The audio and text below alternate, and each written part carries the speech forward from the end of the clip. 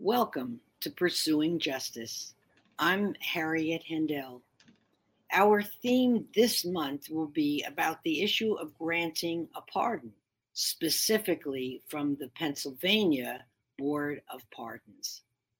In my 3 years on the air, I've never spoken to a member of a board of pardons or, for that matter, a member of a parole board. Today, we have as our guest Celeste Trusty.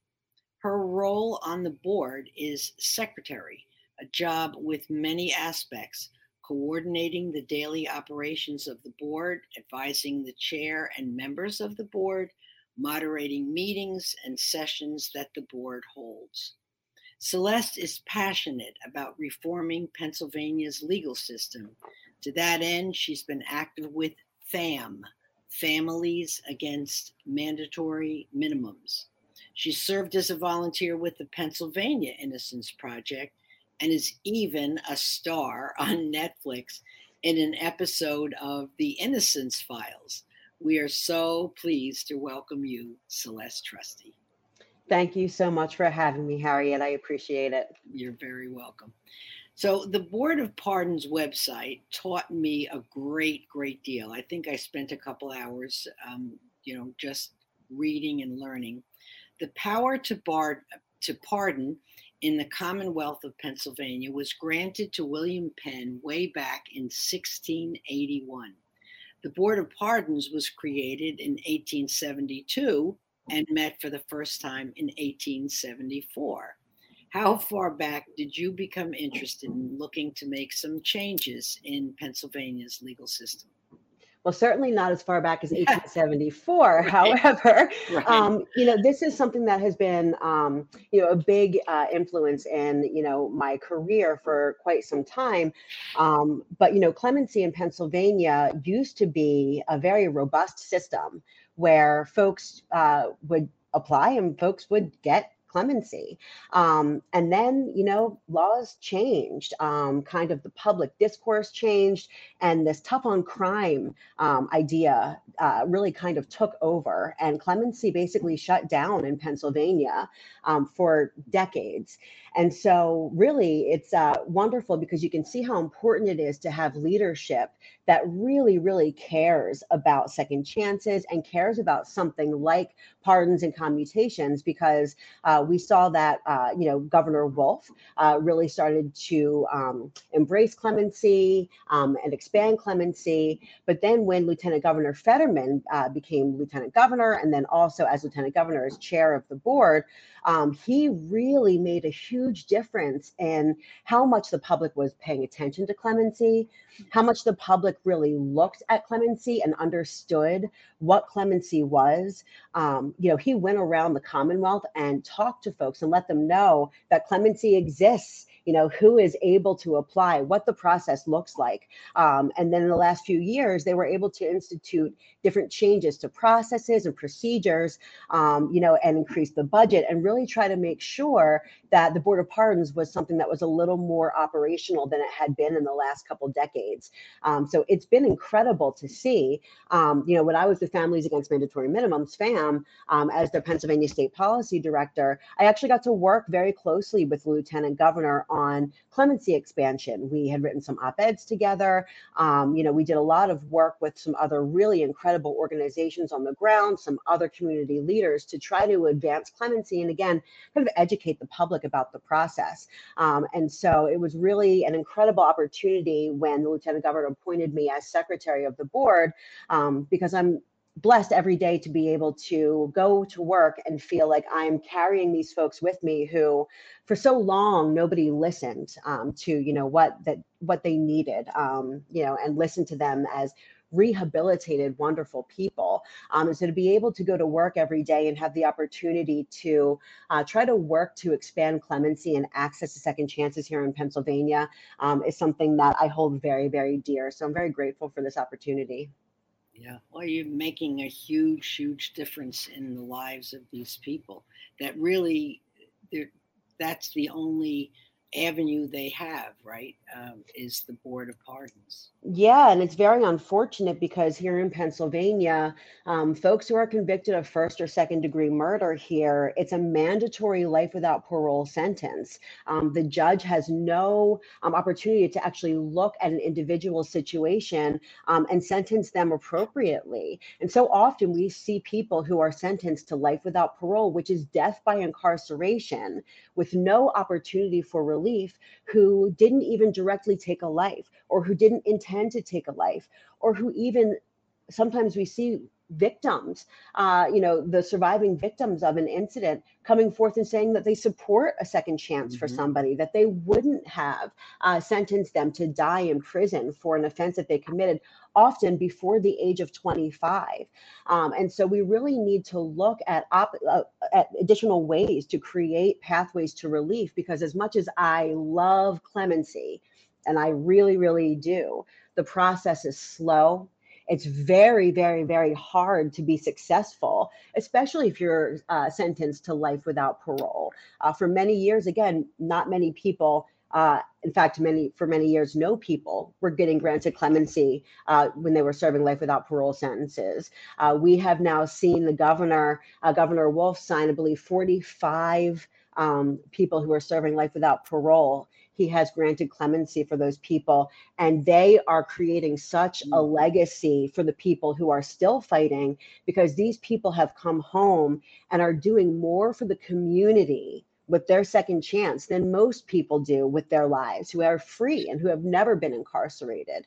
We're releasing people who are mentors. We're releasing people who are leaders. We're releasing, mothers, fathers, grandmothers, grandfathers, sons and daughters, and people who want to come back and try to help repair the harm that they know they caused, all those years ago. But we have to start looking at how we incarcerate people and how we do mass incarceration. As a lot of people say, oh, well, you just, your heart is too big. Well, even if you don't come at this from a place of empathy or a place of compassion, if you come to this from a place of just simple common sense, how much is enough? We are incarcerating people for decades, right? 50, 60, 70 years sometimes, until they die. How much is enough, right? How much, and this is being done in our names as taxpayers. And I don't think enough people really realize that.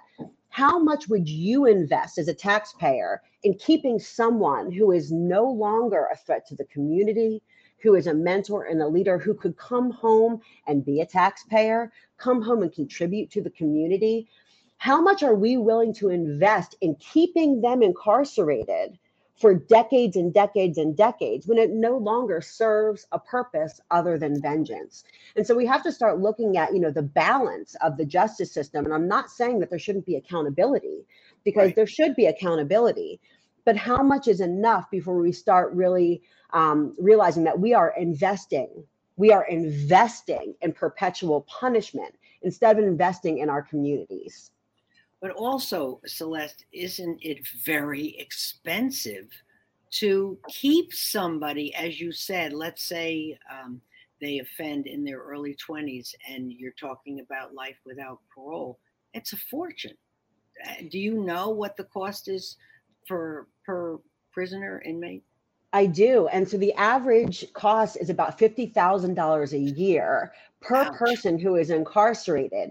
But when you think about it, as people age, that cost goes up. So that is the average cost. When you think about how much it costs to incarcerate somebody in their 70s, 80s, and 90s, the daily medication cost, right? Just the cost of the medical care, all of those things that we are paying for as taxpayers again.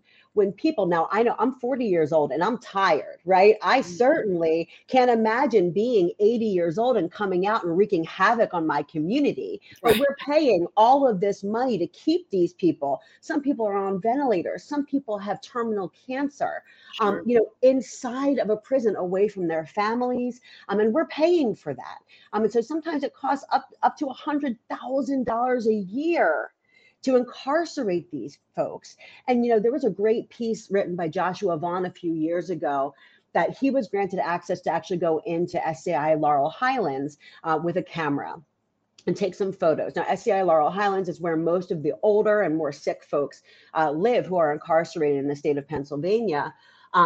And it was really eye-opening. Now, of course, I know this, right? Because this is something I do every day, but the general public needs to see that there are people in wheelchairs that couldn't hurt a fly if they even tried.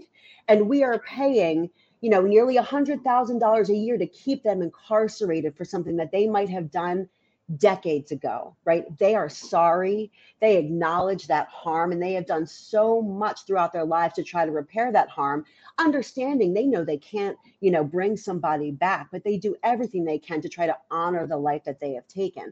And we need to find other ways to recognize that. Legislation needs to be enacted. The Board of Pardons, as I said, can't be the only option for people because it takes years and there's no guarantee of success. It is hard. I always say, I doubt I could even get supported by the Board of Pardons if I went before the Board of Pardons, for a pardon or for a commutation. We need to look at our laws and lean on our legislature and say, you are responsible for our money. You are supposed to represent us in Harrisburg and our best interests. Yet our best interests are not being represented when you go into a prison and you see all of this money being wasted, all of this human capital being wasted.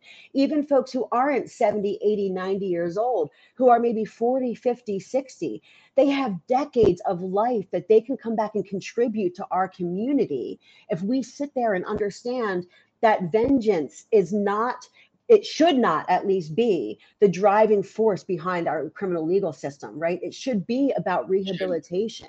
We all need second chances at some point. I know I've caused harm to people. I cause harm to people all the time. I'm a human being.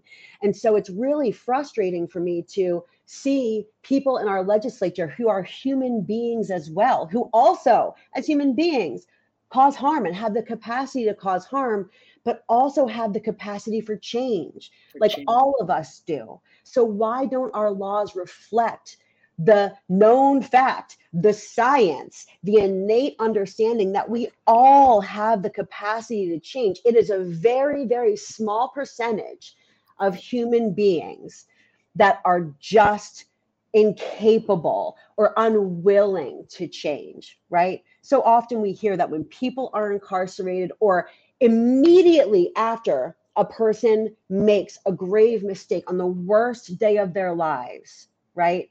That's it. They know that that is not something that they should have done, and they wish they would have done something different. And that's it. They change, right? They live their lives then to do everything they can. And one thing I think is brilliant is, as a secretary of the Board of Pardons, I get to see all of these folks who are applying for clemency. I get to see their applications. And again, as I mentioned earlier, clemency really shut down in Pennsylvania for decades, especially for people serving life without parole. There was no option for relief, no hope for relief, right?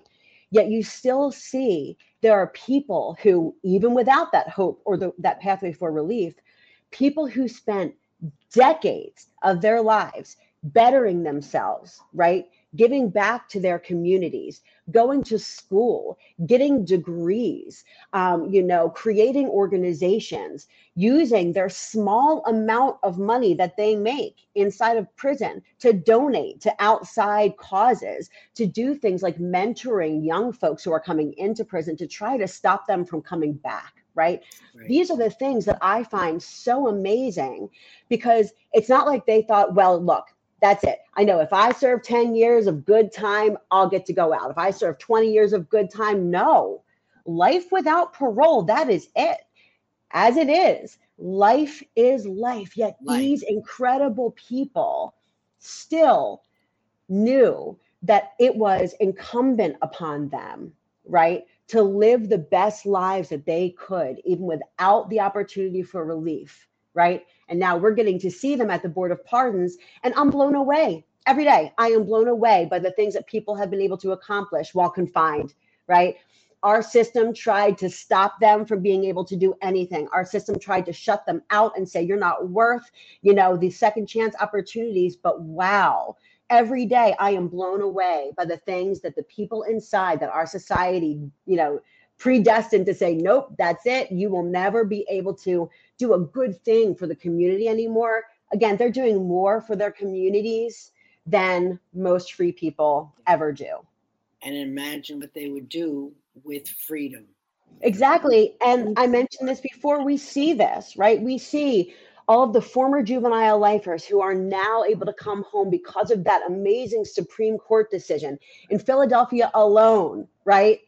I can count so many people who are just incredible. My friend Suave came home, has a Pulitzer Prize winning podcast. He was a former juvenile lifer, served 31 and a half years in prison. And they said to him, you as a child, the worst day of your life as a child, you will never have the opportunity to come home. And guess what? He did.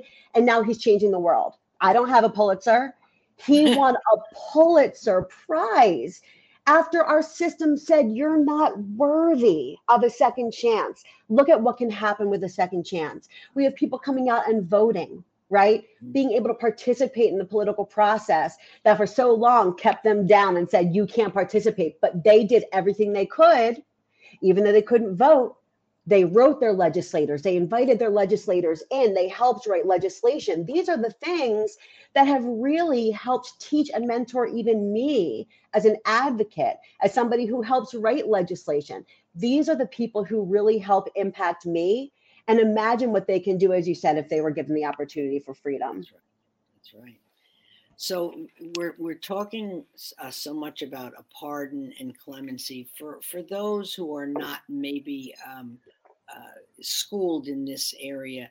What's the difference between a pardon, clemency, and a commutation?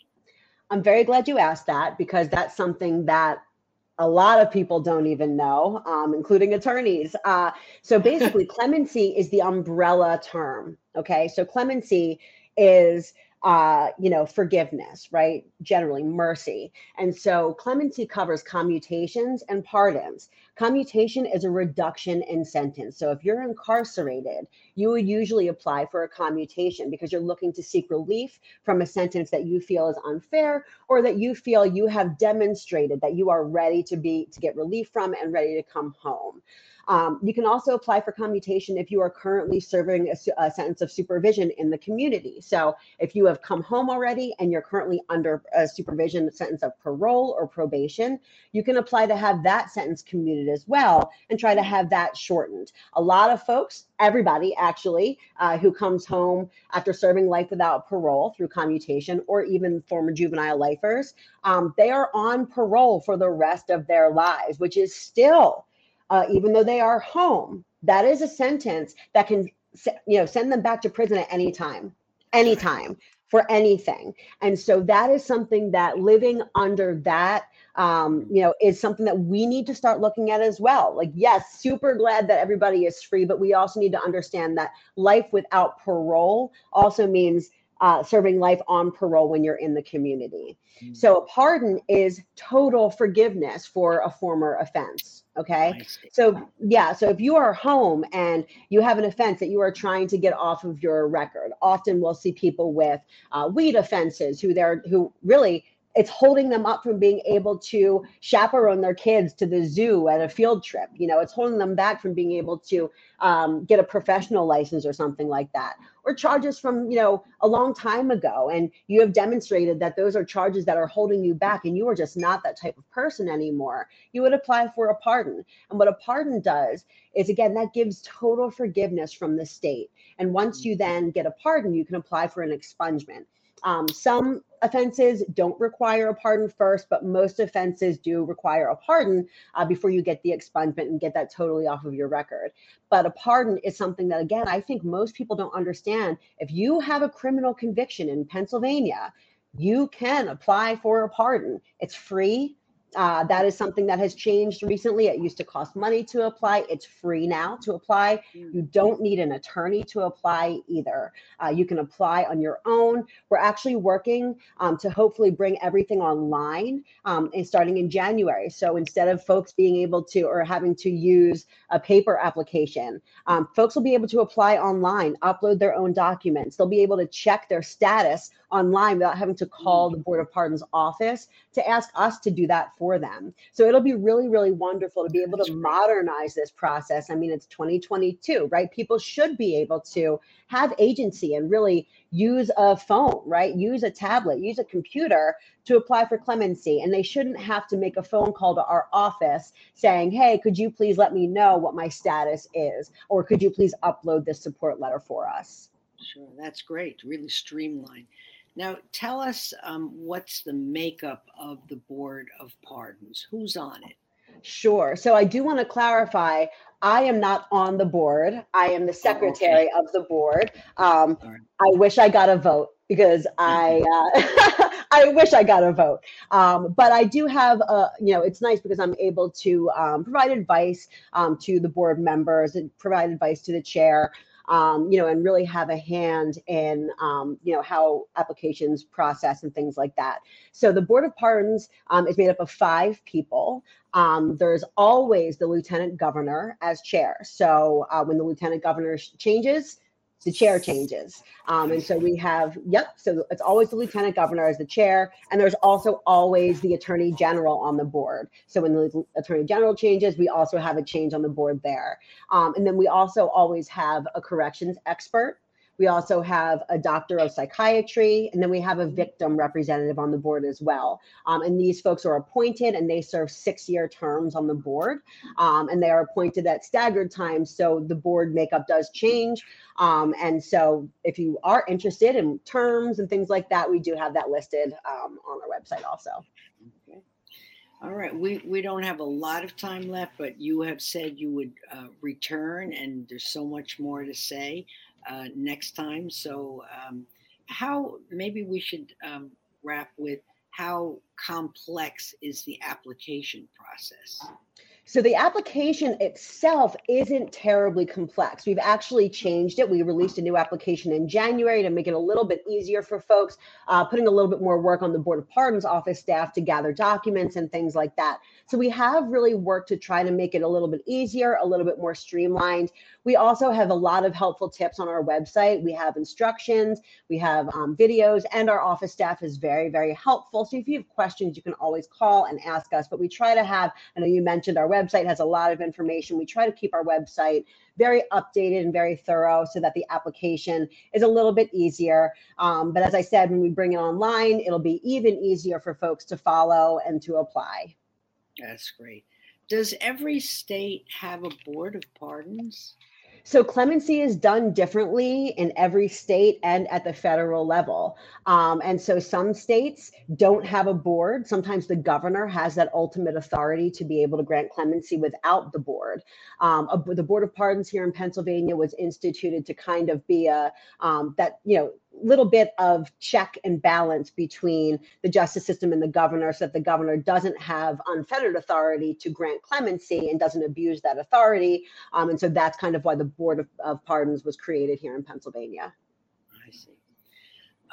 Now, I don't want to get into anything too extensive. Is there anything that you would like to leave us with before you return next time? Anything that occurs to you that you want to end with today?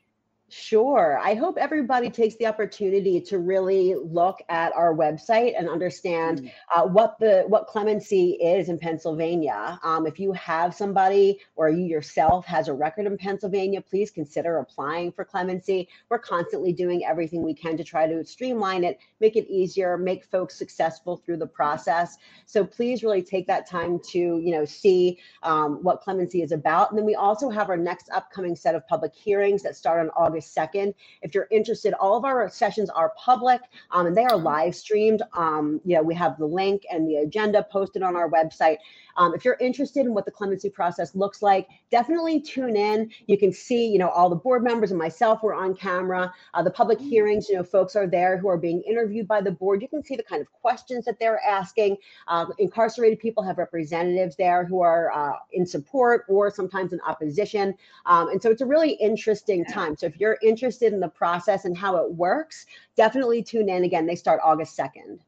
And we'll close with the website. What's your website? All right. Our website's pretty easy. It's bop.pa.gov. That is easy. All right. Thank you so much, Celeste, for being with us today. So much good information. And we'll see you again next time on Thank you for having me. You're appreciate welcome. Thanks for listening to my podcast today. You have been listening to Pursuing Justice on Society Bites Radio. And I'm your host, Harriet.